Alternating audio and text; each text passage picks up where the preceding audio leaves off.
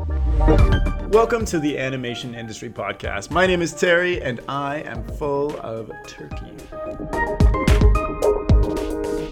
This chat is with the CEO of BrainZoo Studios, a studio he founded in LA 27 years ago, Mo Davoudian. During his time at BrainZoo, he's worked with clients like Marvel, Guardians of the Galaxy, Call of Duty, and Lego, and in this chat he shares what it takes to keep an animation studio ahead of the game after all this time and work with clients like that. So, without further ado, let's jump in. Hi Mo, how you doing today? Great. How about yourself, Terry? Good. I'm happy to be chatting. I'm curious, I've been running this podcast for a while, talked to a lot of people. What brings you to the animation industry podcast specifically? Why do you want to share your story? Well, I figured I've been in the industry long enough, and you've got a great show yourself, so I think it's a good format to come in and share some of my experiences with your audience, and For sure, for um, sure. you've got a great thing going, and so why not be a part of it? Yeah. Are you gonna make all your employees listen to this afterwards when it comes out? Yeah, Yeah. yeah. I'm gonna talk crap about them. So I was going to say, to learn about the history of BrainZoo Studios, but you just wanted to talk crap. That's fine. Okay, well, you've run this studio for BrainZoo for quite a few years. I'm wondering, why don't we dial it back just to start? Okay. And where did this come from? Because I know that you started this studio kind of out of school, which I think is really cool. So why don't you dial it back and give me the decision criteria of why you started a studio for your school? I think your school assignments, was it? Well, kind of partially. So I was at Art Center College of Design in Pasadena. So my major was industrial design, but I had always been into entertainment and animation. And while I was there, I took a semester and went to Art Center sister campus in Switzerland. And while I was there, the workload was a heck of a lot less in Europe than it was here. So I was kind of got bored with the work that I was doing. So I went in a computer lab and just sat down and started learning 3D and working on my 3D skills that I had already kind of picked up. And so while I was there, it's like that's when Jurassic Park came out. I was like, that's it. This is what I want to do. There's no way I'm going into industrial design or product design. I'm going straight into entertainment. So I called one of my teachers at the time who had started a little gaming company called Kronos Digital. And he said, hey, when you come back, hit me up and then maybe you can do an internship. So when I got back, I did a year-long internship with him working on a game called Phantasmagoria. Yeah. Yeah, goes way back. It's like Uh, a woman in a horror realm game, yeah, but she's like yeah. real. She's like live action. She's live action. The characters are live action. So I was building digital sets and that kind of stuff. So I did like a whole year of this and got some serious production experience that Yeah. it was hard What to get at what the time. program were you using to create that? That's like in the 90s. Yeah, it was called Alias. Alias. Alias became Maya. Okay. Okay. So that was like, I think we were on version like 2 or 3 at the time. So if you could Wow. make something glow or reflect, you were a god at the time, right? So that's where I kind of started out. And then when I went back to school after doing my internship, I got together with a buddy of mine who was an exceptional designer, and he was had equally the same passion for um, doing entertainment, creatures, and design and that kind of thing. So his name's Farzad Bahramian, and he eventually went on to do video games like Oddworld, and worked at High or started one of those founding members of High Moon Studios that Activision purchased, so on and so forth. But we got together and said, hey, why don't we do a short film together? You're really great at designing. I'm really, got quite a bit of experience doing 3D. Let's do this together. So we did, and we created this short film that hadn't been done before at school called Persepolis 2. And it was sci-fi, and we combined live action with CG. And, it was like really kind of rudimentary when you look at it now. But at the time, it was like, hadn't been done before. Yeah. Right. So we did this, created this short film, and invited industry vets to come in and check it out. Both of us were getting, offers right and left because of it. And then I kind of just looked at it and went, this is probably an interesting time because this CG thing is really exploding. and there isn't a lot of people that really know how to do this. So there was a need in the market that was exploding, and I just kind of instinctively looked at it and went, "Oh, I could just start a company." So I got together with a couple of guys that were outside. One was a business guy, another guy with had the money, and then bought some software, bought some computers, and then right the day I graduated, actually it was a semester before I graduated, we had already kind of started. And so once I came out of Art Center, it was I literally only took 1 week off and then went straight to work. Wow. How And did you get your that's first clients? You're just a group of guys with some software and computers and good heads on your shoulder, and you were working right away. yeah. So well, one of the partners at the time, he had uh, some clients that were on the business side, right? So they were corporate clients that we started with, and then on my side, because I had worked at Kronos for that year, I met some people there that by the time I graduated had moved on. So one of them had moved on to Activision, Hmm. and so I looked at cinematics as like this is the direction I want to go with the animation side. So um, got in touch with him. He knew the level of work I could do. He knew what I was capable of doing. So slowly started to feed us work up on that end. On the corporate side, we started doing some things for Intel and some other people, and then started up an internet division to the company at the same time, which internet was just starting out. Yeah. Um, and so that's how we started getting the first clients was just based on personal relationships we already have with people. Nice. Wow. So, okay. So you're a group of guys, you're potentially making bank with the internet boom and CG boom at the same time. How, at what point did you decide, to not specialize in like websites and internet stuff and then just do CG and special effects and cinematography and things like that? Like, Right. where did the diversion happen and how was that decision? So the diversion actually started to happen like around 2000 because both sides of the company started to grow. The internet side was just like exploding because of the need for it. And then on the animation side that I was heading up, that was growing significantly too. We were doing intros, we started doing commercials for games. We had also done some visual effects on a couple of movies like Armageddon and Mighty Joe Young, which we got hired to like head up lighting or do effects and that kind of stuff. And so we just looked at it and went, you know what, working in film is great, but there's a lot of money here, but at the same time, it's like there's not a lot of creative control. There's not a lot of creatives. It's not storytelling really. It's somebody telling you, I don't like this, I like that, right? And Michael Bay likes to yell at people, and that only goes so far. So we started just looking at that, and then also the internet side. We were supplementing the work on like the website for Starship Troopers and even Armageddon, doing animation and characters, or even for the Muppets. Um, so we That's just kind of crazy. looked You're at, getting all yeah, these like giant clients right away. yeah. It took a few years to get there, but yeah, it started because there was such a need on the internet and also in 3D that it was both sides were growing at a rapid pace, and you couldn't find artists. It was hard to find artists on both sides. Hmm. So it became very difficult. But then when it kind of hit around 2000 and 2001 kind of came around, it's like the internet was starting to just kind of waffle. And so we decided we were going to just sell off that side of the business and just split the company. Oh And wow. at that point, once the company split, um, I took the animation and went off on my own. So then it was pretty much on, you know, I was the one heading it up and dealing with everything else. So these original partnership you had with these guys, I don't know how many of you were, but you sold off the internet side and then you Yeah. said like goodbye, I'm just gonna do animation and you kind of took some employees with you or something Well, like it was a couple of things was happening. So the internet, if you remember, like around 2001 after 9/11 happened, it's like everything crashed. Like the entire yeah, economy just like yeah. tanked. So that in conjunction where I think it was like an election year before that and new boxes were coming out.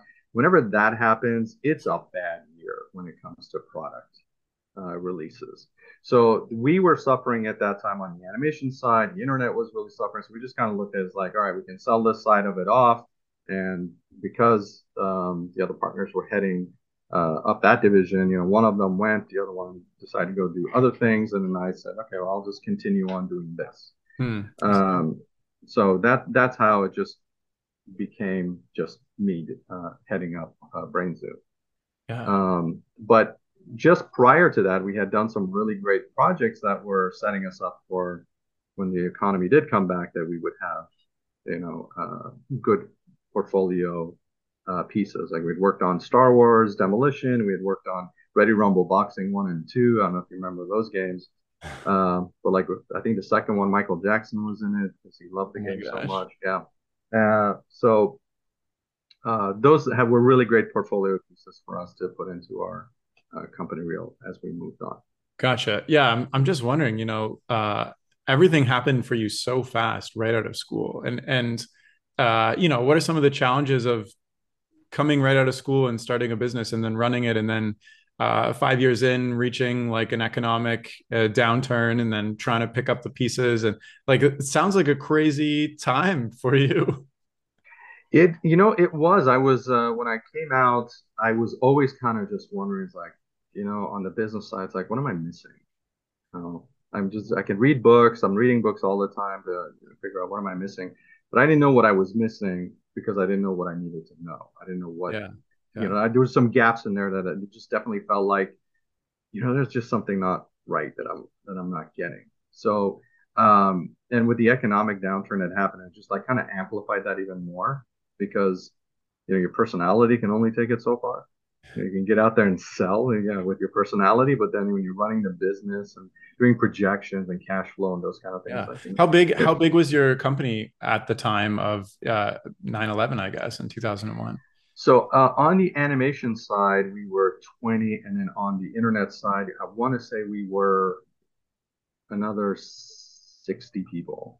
Wow. Oh my goodness. So you're Yeah. like, I don't know, 20, 25, 26, heading up a division of 20 people in a business and blah, blah, blah. That's a very different path than a lot of people take when they go to animation school, get their first internship. Yeah. I mean, it's something you could do at the time. I mean, people ask me that question. I was dumb. I was young, dumb, and needed the money. So that's why I did it. Fair enough. Do you think it's Mm. possible to do it nowadays with, I I think it's very difficult today to do it yeah. because the need is not, the market is not there because there's so much competition out there right now to just come out of school and start something. It's very difficult because Yeah. the number one thing everybody is looking for is experience and quality. So like, there's tons of animation going on these days, maybe arguably more now than ever before. But like what clients are looking for is not, they're not looking for somebody fresh out of school to kind of put together some pieces and artists and things and make something for them. They're looking for something much more high caliber, professional. Is Well, that why? my clients, the clients that I deal with, they're all looking for quality. If there's a level of quality bar, let's say on the gaming side that they have attained, and they're not willing to go below that Yeah.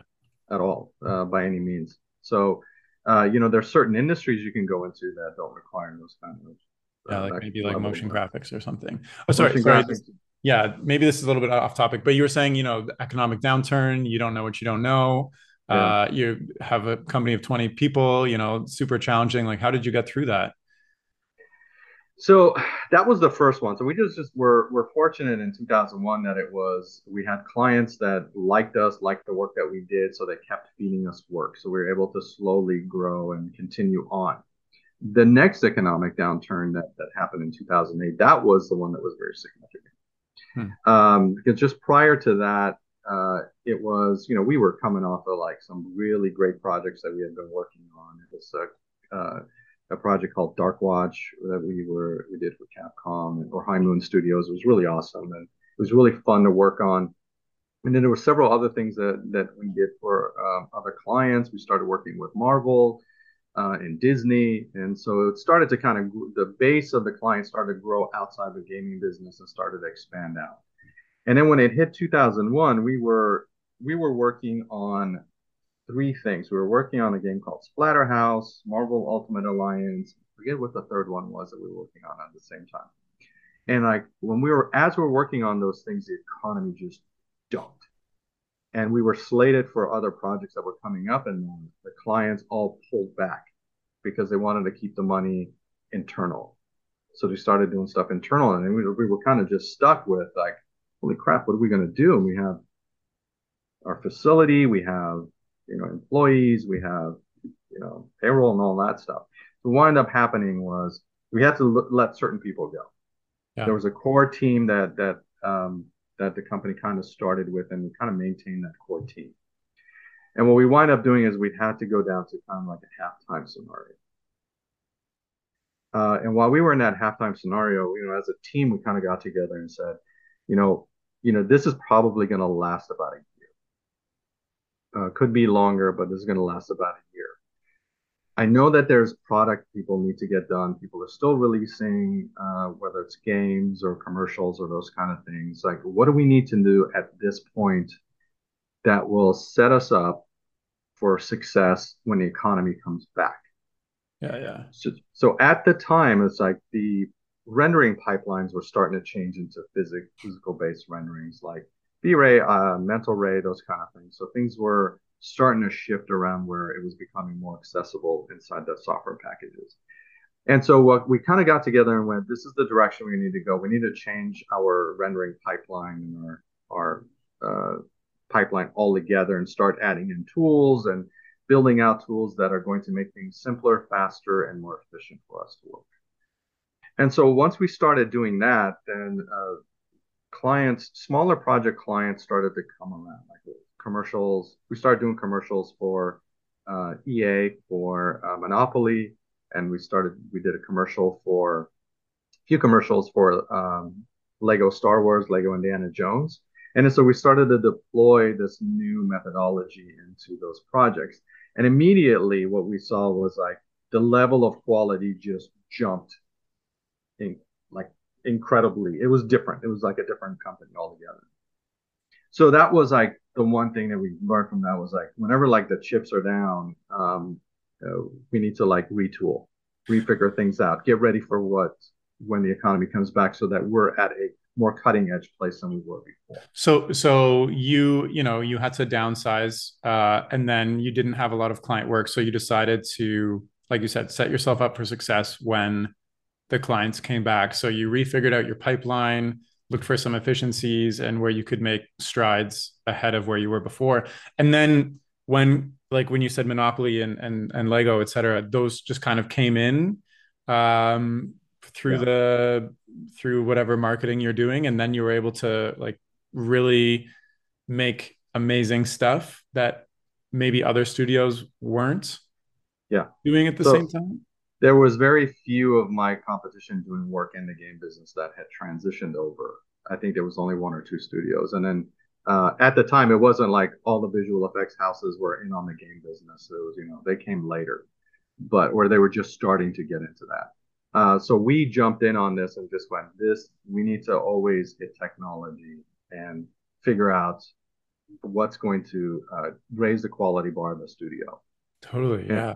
and so as a collective, we kind of got together and did that. And I had a really great group of people that were, understood the economic challenges we were all facing together and were willing to sacrifice work half time and also, come in and like really figure stuff out so that when the clients did come back, we would be in a much better place. So that halftime thing lasted, I want to say, maybe about a month or two at the most.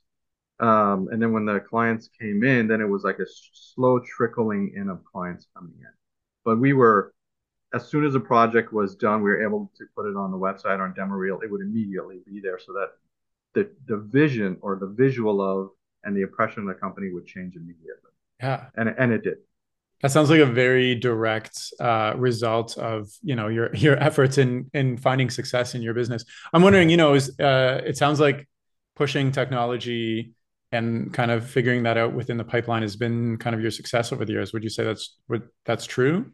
Yeah, that's true. That's So, true. how do you keep pushing technology when you have to relearn new things? It's moving so fast these days. Like, how do you ensure that you're ahead of the game when you're just figuring out one thing and then the next thing comes out? Well, I would just have to say that, like, instinctively, I would say that that's the one thing I would say. I myself personally have, um, I don't want to brag about myself, but it was like good. I was This just to show is kind of, about you. You can all brag right, about yourself. let's enough about me. Let's talk about me. So it was just being able to extrapolate what technologies are potentially going to be used in the future. We actually started using Unreal Engine around 2001, 2002 I because didn't even know it was that old, to be yeah, it's honest. it's been there a while. I mean, we used to play one of their games, Unreal Tournament. Everybody in the studio loved playing it. It was the kind of thing that I think it was one Christmas Eve we were all at a party, and then all kind of looked at each other. You guys want to go back to the office and play Unreal? And it was like, yeah. And then we all Wow. just left the party and went to play Unreal. It was really great. And we just stayed up Really all great for night you doing guys. it. Everybody else is like, where's what happened? Where'd everybody go? So at that point, I was looking at this technology going, yeah, it's more rudimentary now, but this is the future right here. This is the future of filmmaking, not just games. This is the Yeah. future of visual effects. This is the future of filmmaking, TV shows, anything animated. This is it right here. So we started, prior to that, we were doing like pre-rendered work, like rendering stuff out of like Maya, right? And then I saw this tech and I said, I need to get in, we need to get on projects that utilize this technology and start doing cinematics in real time.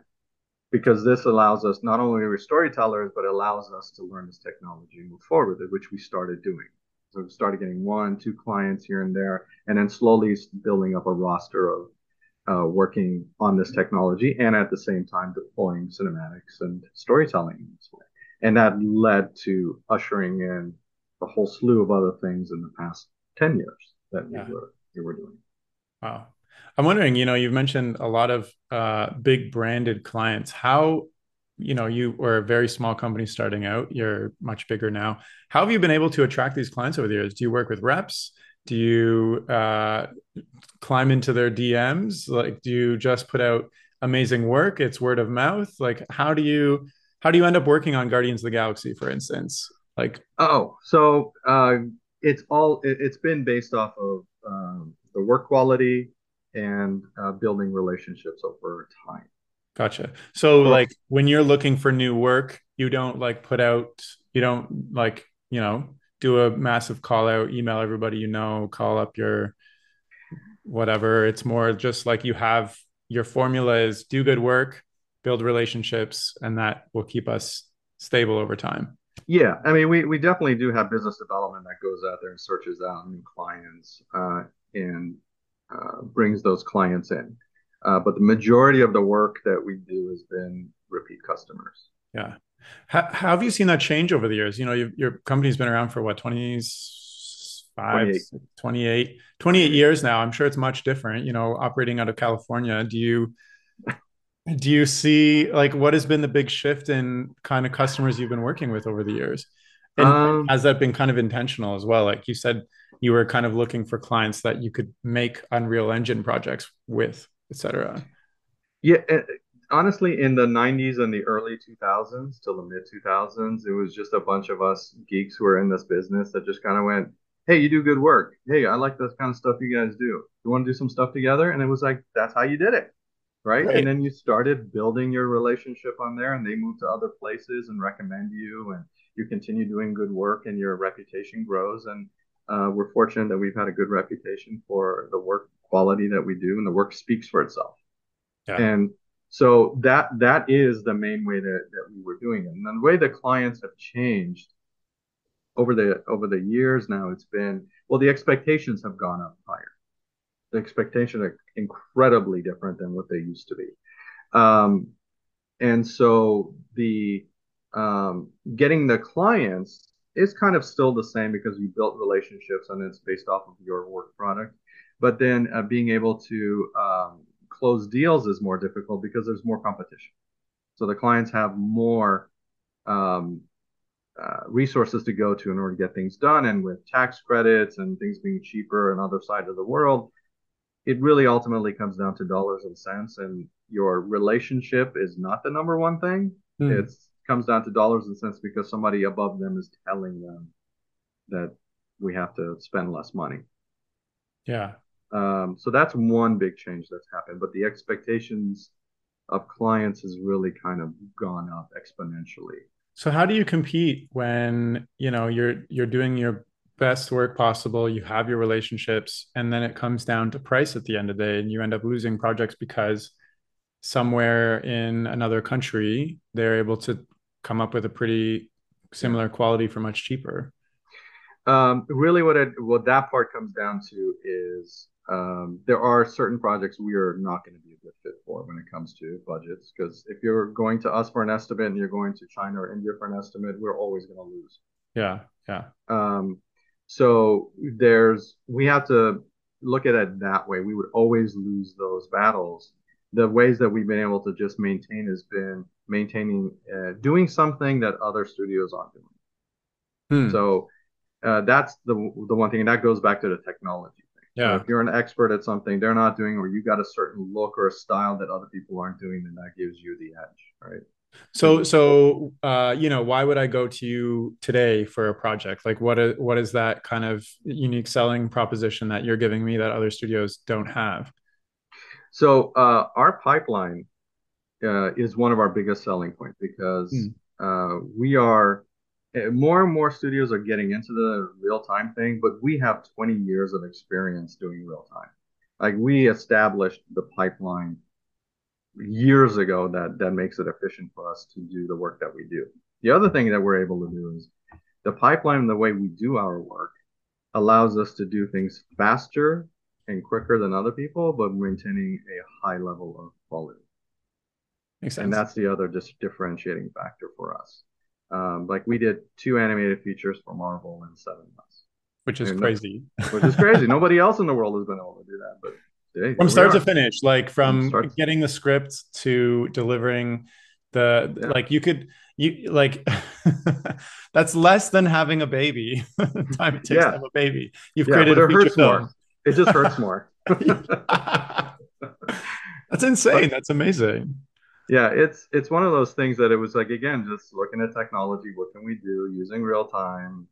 It was one of our things, and just pushing whatever methodologies and techniques that we can in order to Yeah. to stay keep that competitive edge.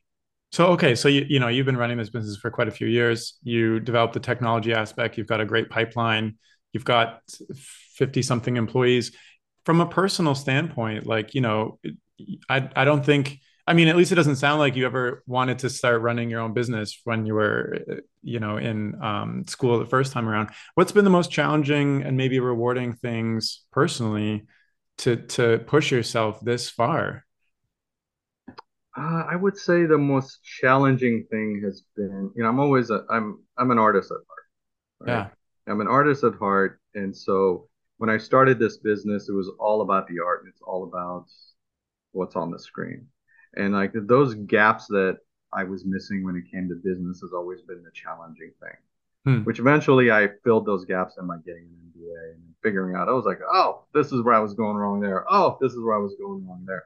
So What it were some of allowed me the, to, yeah, just maybe specifically, like what were some of the big gaps that your MBA taught you? And I think it's interesting that you got an MBA because, you're already running a business. yeah. The other options might be, get a mentor, talk to other studios or an MBA, like going back to school and spending a lot of time in the books. Yeah. Sounds like something I don't want to do again.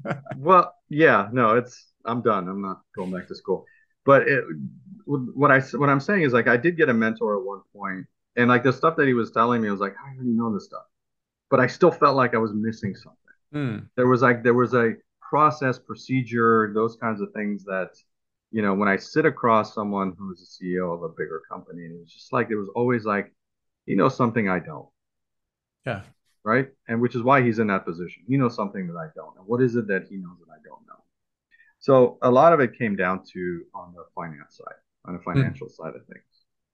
Um, how to appropriately deal with that side of it. Even though I had accountants and bookkeepers and those things, and lawyers What do you taking mean care of that financial stuff. side of things, like cash flow and like, figuring out your accounting, whatnot? Like, Some of that stuff, yeah, like cash flowing things, budgeting things properly, making sure that, uh, when we're going out and looking to get loans or getting investors or doing any of those things, like you've got to be able to speak the language, right? Hmm. You Yeah. got to be able to talk the talk when you're sitting across from someone and not just kind of be like, I don't know what the hell you said or she said.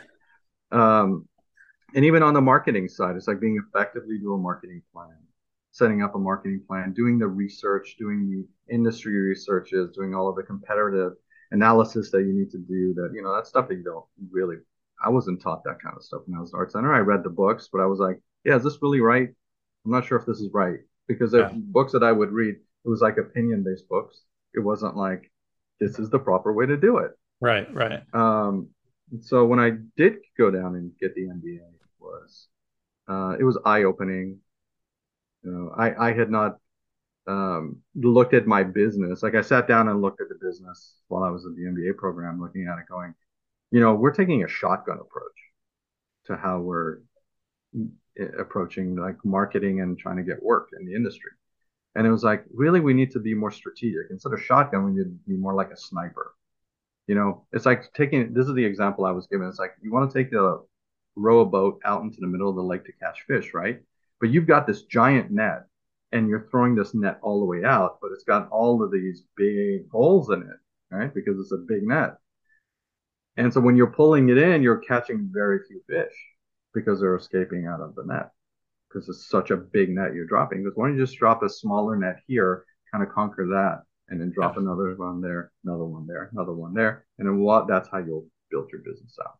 And I Totally. was like, Yeah. Yeah. Yeah. I went, holy crap! It's not just like doing all of these services at once. So once I did that and I reduced with the kind of stuff that we did, it was like much more beneficial to us. Wow.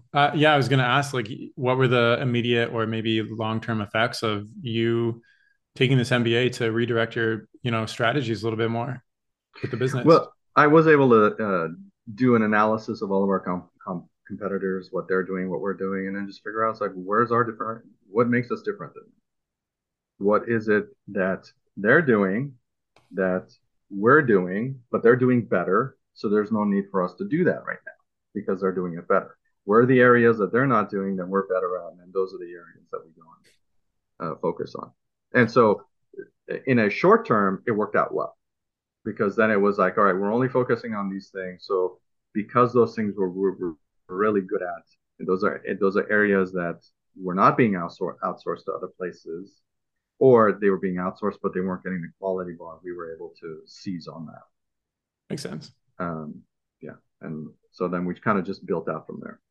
You also mentioned, you're an artist first and foremost. How much of the process are you involved in these days where you're actually doing art rather than running a business? So as time has gone on, I mean, I know how to use almost uh, all of the same software as my artists do. So if So I everybody know everybody quits tomorrow, you're still good to complete the I can the still do client it. project. And there are times where it's like the team needs a hand. They're like, hey, can you get in here and get all this lighting done or get this done or that done? I was like, yeah, I got time. I'll get it and jump in there and do it. I actually enjoy doing that part because that's like Nice. my hobby became my passion and my work, right? Yeah. So I do enjoy doing it. Um, uh, to further go down on that, answering your question is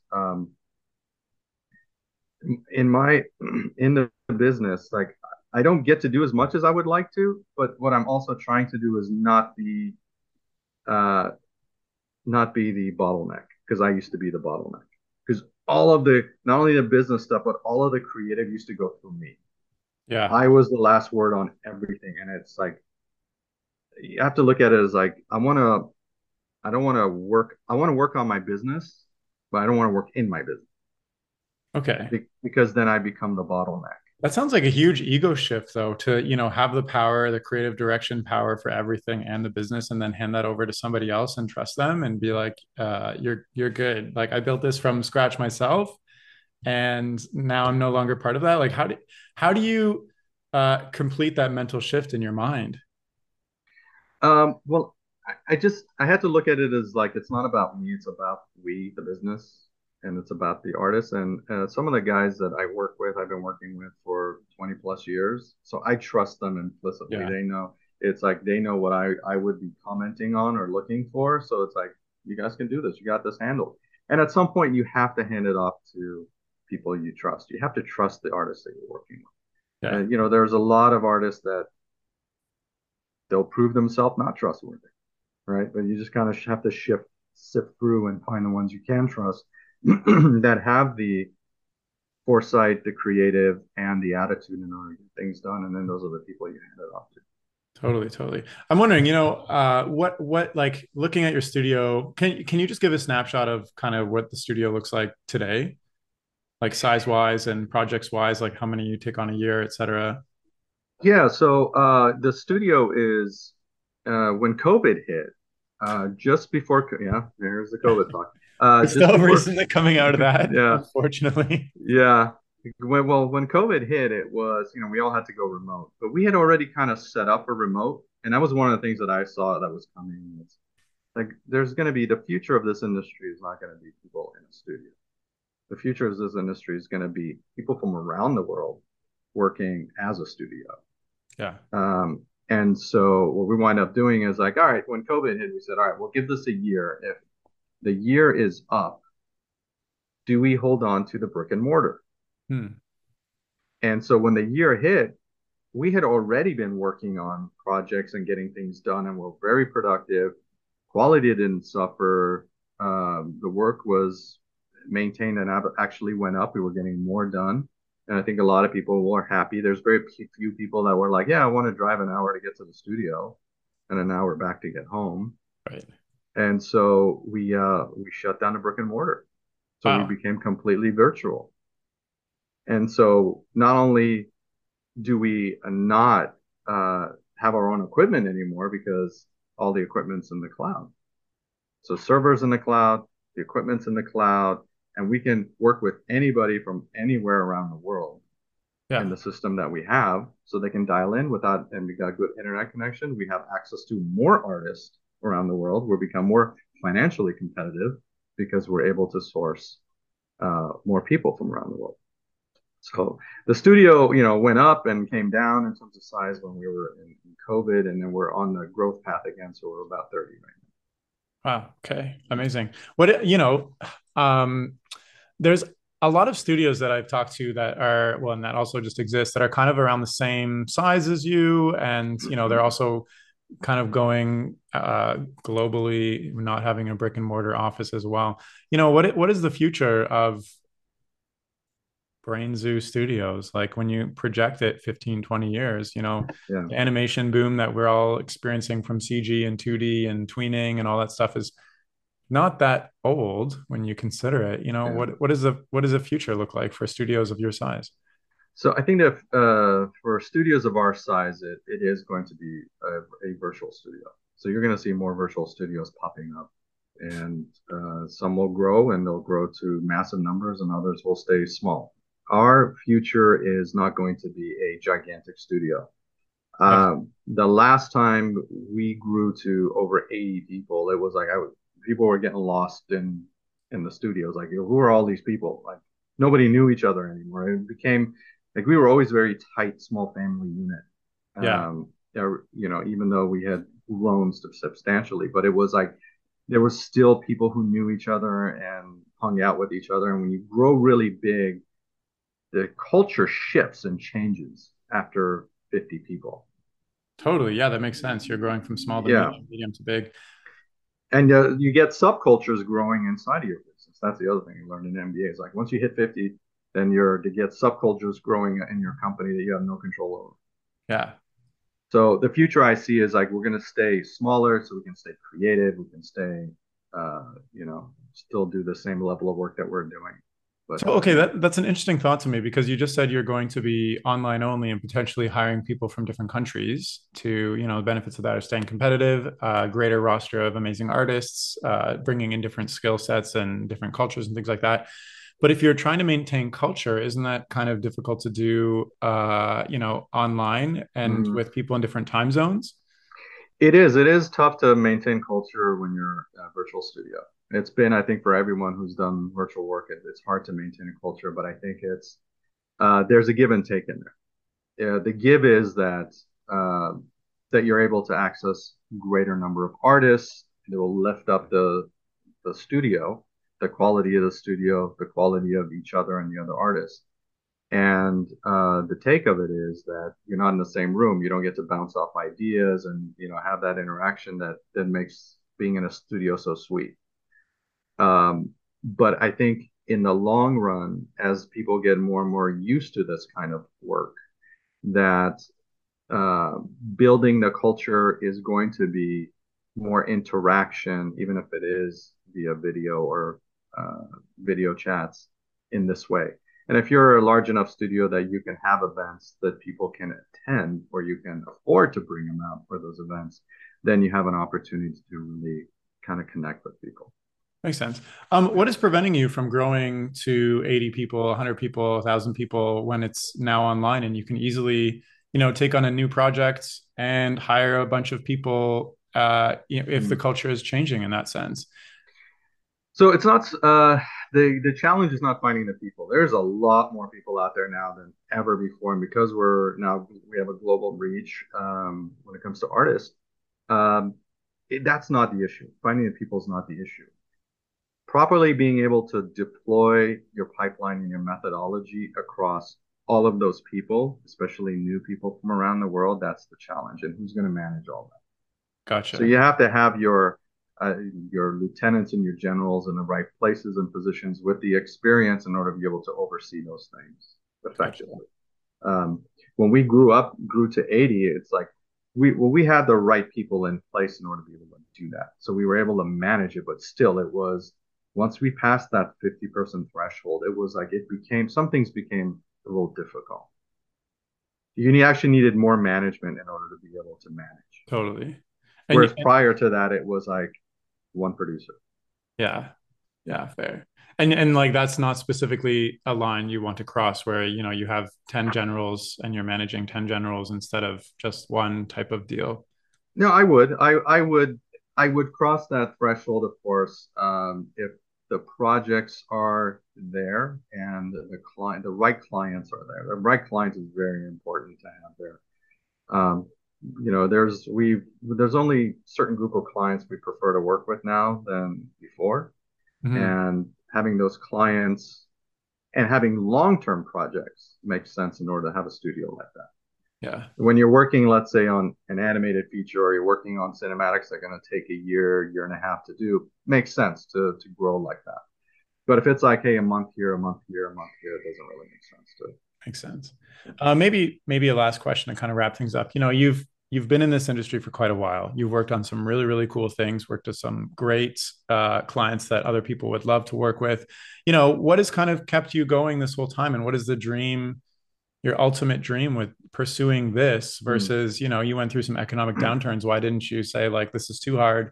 I'm going to get something more stable for myself in some other area, for instance.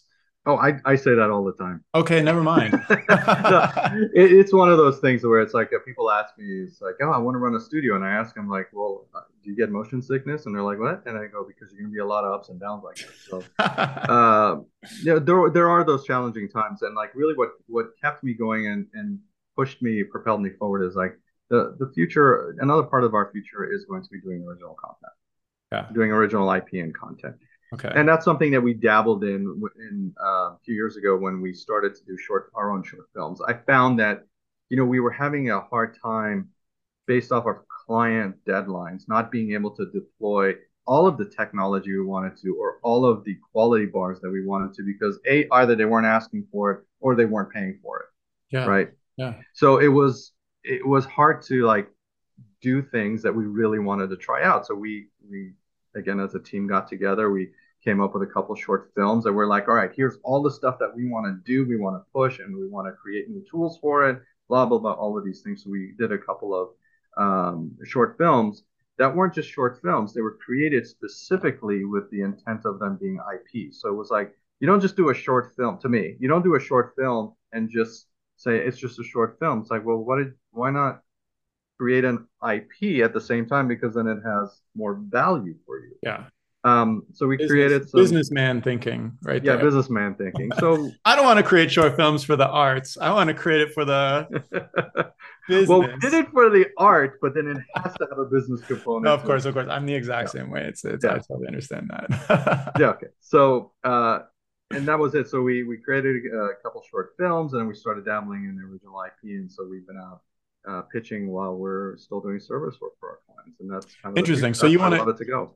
So your idea with creating your own IP is to sell it to a broadcaster or network, for instance. You don't want to create like, some studios have a YouTube channel and they develop an audience there and end up, publishing stuff like that. Or you want somebody to buy it first before you produce it, I guess. Well, on those particular projects, yes, because the quality bar is so high on them that it's not something Yeah, you need internally to the funding. studio. Yeah, you need funding for that kind of thing. But we have been talking about, we're doing stuff that is uh, more manageable. And so, even having animators take assets that we already have for these things and create little short films on their own. And then maybe those are the things that we put online. But it's one of those things that just, it has to be the right idea in order Totally. for us to like jump in and create a YouTube channel and really Right. invest in it. So, okay, so you have a studio behind you. You've got tons of employees. You've got state-of-the-art technology. You've got the pipeline. You've got reputation. You have clients in all the major studios, and you've got relationships, and you're developing your own IP. Like, what's preventing you from getting something? Like, obviously, there's the whole bureaucracy and politics and timing with getting something sold, but like it sounds like you're in a great position to have something get picked up. Like, what is the biggest Mhm. thing preventing you from reaching that? Well, I would say it's the timing has to be right on it, who you're sitting across the table with. Uh, we have been out pitching the ideas that we have to the various studios over the past, 2, 3, 4 years. And I can't tell you how many times we've gone in, pitched it. It's been a really great pitch. And then like within, I don't know, a month, 2, 6 months, that person's no longer there. Yeah. And like you're back at zero and you got to go through this whole thing all over again. You got to find out who the person is, be able to contact them, get in front of them. And then by the time you go through that process, like who knows what happened. Right. There was a lot of people that we met with over at Netflix, and they're like gone. So it's like, who's next, right? Exactly. Um, so that's part of it, and the other one is really being able to sit across from someone who's, I want God, I want to just be blunt and say that there's somebody who's got the vision and is brave, who's not chicken. Like there's Yeah. a We lot need of chickens less out there. less sequels and copycat things made. Like the amount of times that I go on like XYZ broadcaster, won't name anybody. And I'm like, this everything looks the same and boring. Like we need something fresh and new, and nobody's willing to take those risks right now, especially as like all the streaming services are super competing. Yeah, And like, I don't know, it's the golden age of trying out everything was years ago already. yeah, Yeah, yeah. I mean, I agree with you. It's like there's Star Wars got made because there was one person that had the vision and was brave. totally, totally. And this is what you got out of it. It's That's the kind of person you're hoping you're sitting across, because most of the people that we've visited or worked or have sat across with, it's either they don't get it, or they don't have the vision for it, Yeah, or they're just afraid of their losing their position. I mean, I sat across from a guy that has a major Hollywood studio. I'm not going to name the studio, but sat across this person. And like we are pitching the stuff to him, and then at the end we just asked him, like, "Hey, so you've been here like 13 years. How come you've only done like one project?" And he goes, "The less I do, the less likely it is that I'll get fired." Literally, nobody can blame this person for failures if they don't do anything. exactly. And it was like, "Oh my God, this is what we're dealing with." Well, totally. And the other thing that I've come across is you have the certain person who is a development person, but they don't have a creative spirit, I guess. So they're Hmm. more or less looking at, you know, mermaids are popular right now. And so let's do something mermaids. Or, we have the stats that show that this type of show is going to be successful with this formula. And it's Hmm. like, well, then you're just going to, why am I pitching you if you already know exactly what you want? Just create create your kind of cookie cutter TV show, and that's fine. Like Yeah, you need somebody who is excited about something new and trying something different. Like you said, a little bit of bravery totally makes yeah. sense. I But think, with a lot of shows out there, there's a lot of creative people out there that have a really good idea, but they may not be really amazing at pitching the idea. that's fair. That's true. But that doesn't mean that the idea isn't amazing. So just because you don't have a good pitch doesn't mean the idea is bad. So it's having people that can see through that and see that, hey, this person may be socially awkward, but then has a really great idea that could potentially be amazing for us. Yeah, yeah. Oh man, I'm that guy. I could talk about this all day. We sure Well, can. I won't take all your time, but is there anything else that you wanted to share or talk about as we've chatted about where you're from, your journey, starting the studio, going through some tough times, getting your MBA to figure out how to push it to the next level, how you get clients, and where the future is. Is there anything else that you wanted to share? Yeah, I know that you have artists that watch the show, Yeah, and yeah, like yeah. one of the key things that we have come across with artists that really make them successful is like we really are looking for people that are self-starters that don't require that want to actually be creative and not looking for being told what to do. And we're Hmm. seeing a lot of that where it's like people are looking to be told what to do rather than I'm going to be creative. I'm going to do So, something so what here do you that's mean? creative. You're a new artist, you get your first job, and you have to be bold to push forward your own kind of ideas and creativity rather than just doing exactly like character walks from A to B, getting there.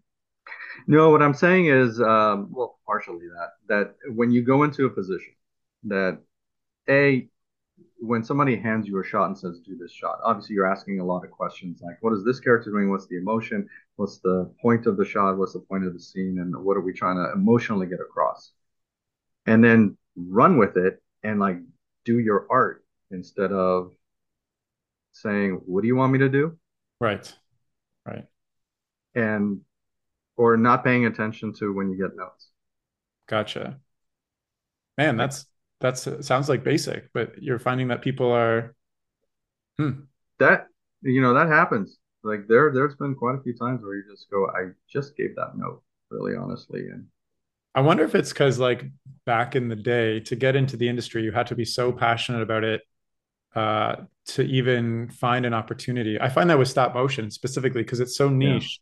The only people that are in stop motion are so ridiculously passionate about it that yeah, they make it happen versus like, there are animation schools just pumping out students every year right now, yeah, which can lead to maybe a little bit yeah. more of what you're saying.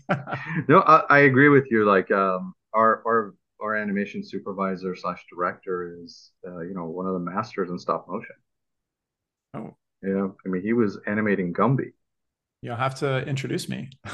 His name is Harry Walton. I mean you look up he's Done. got his He's going to be my next guest. he's going to be a next guest. He'll be happy to. I'm sure he'll be happy to come talk on the show. First. But he's amazing. He comes from a discipline of um, where it's like when people commit to a project, they see it all the way through. Yeah, yeah, yeah. Um, there's no guesswork. With folks like him, like people that I've worked with him that have been of that generation or even generation leading up to mine. It's like you hand them something, they go with it, they get it done, and then there's a whole nother generation, which is also another thing you learned in business school. It's like a whole nother generation wants to be told exactly what to do. They want you to present everything to them, and those are the people that folks that are that's going to be the future of animation, but that's not what the business needs. The business needs people that are self-starters, that are committed, that can get stuff done on their Gotcha. own.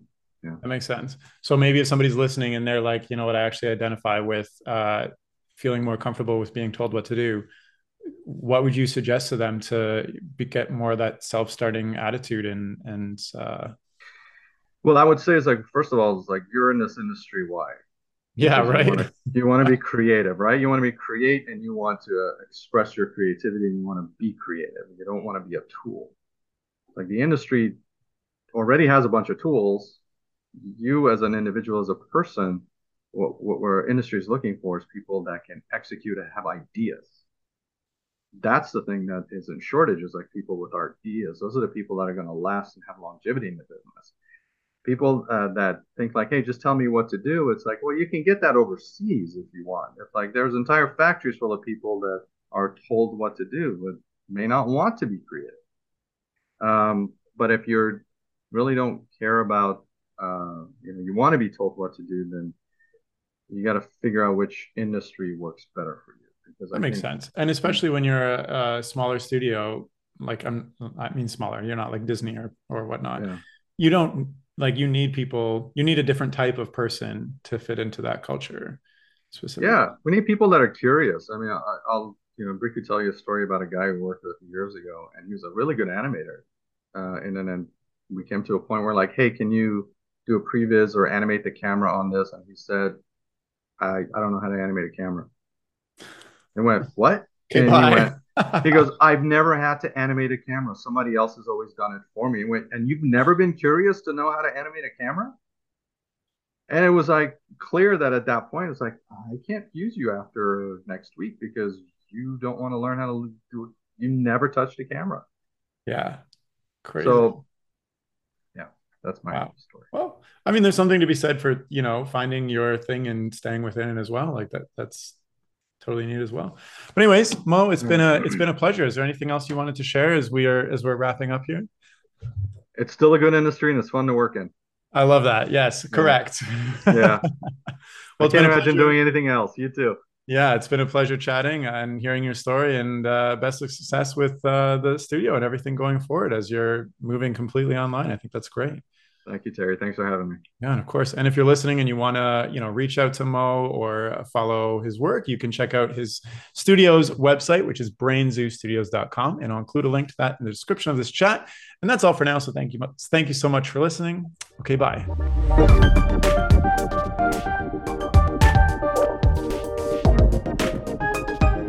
The music for this podcast was composed by Will Farmer and the graphics by Daniel Abensauer.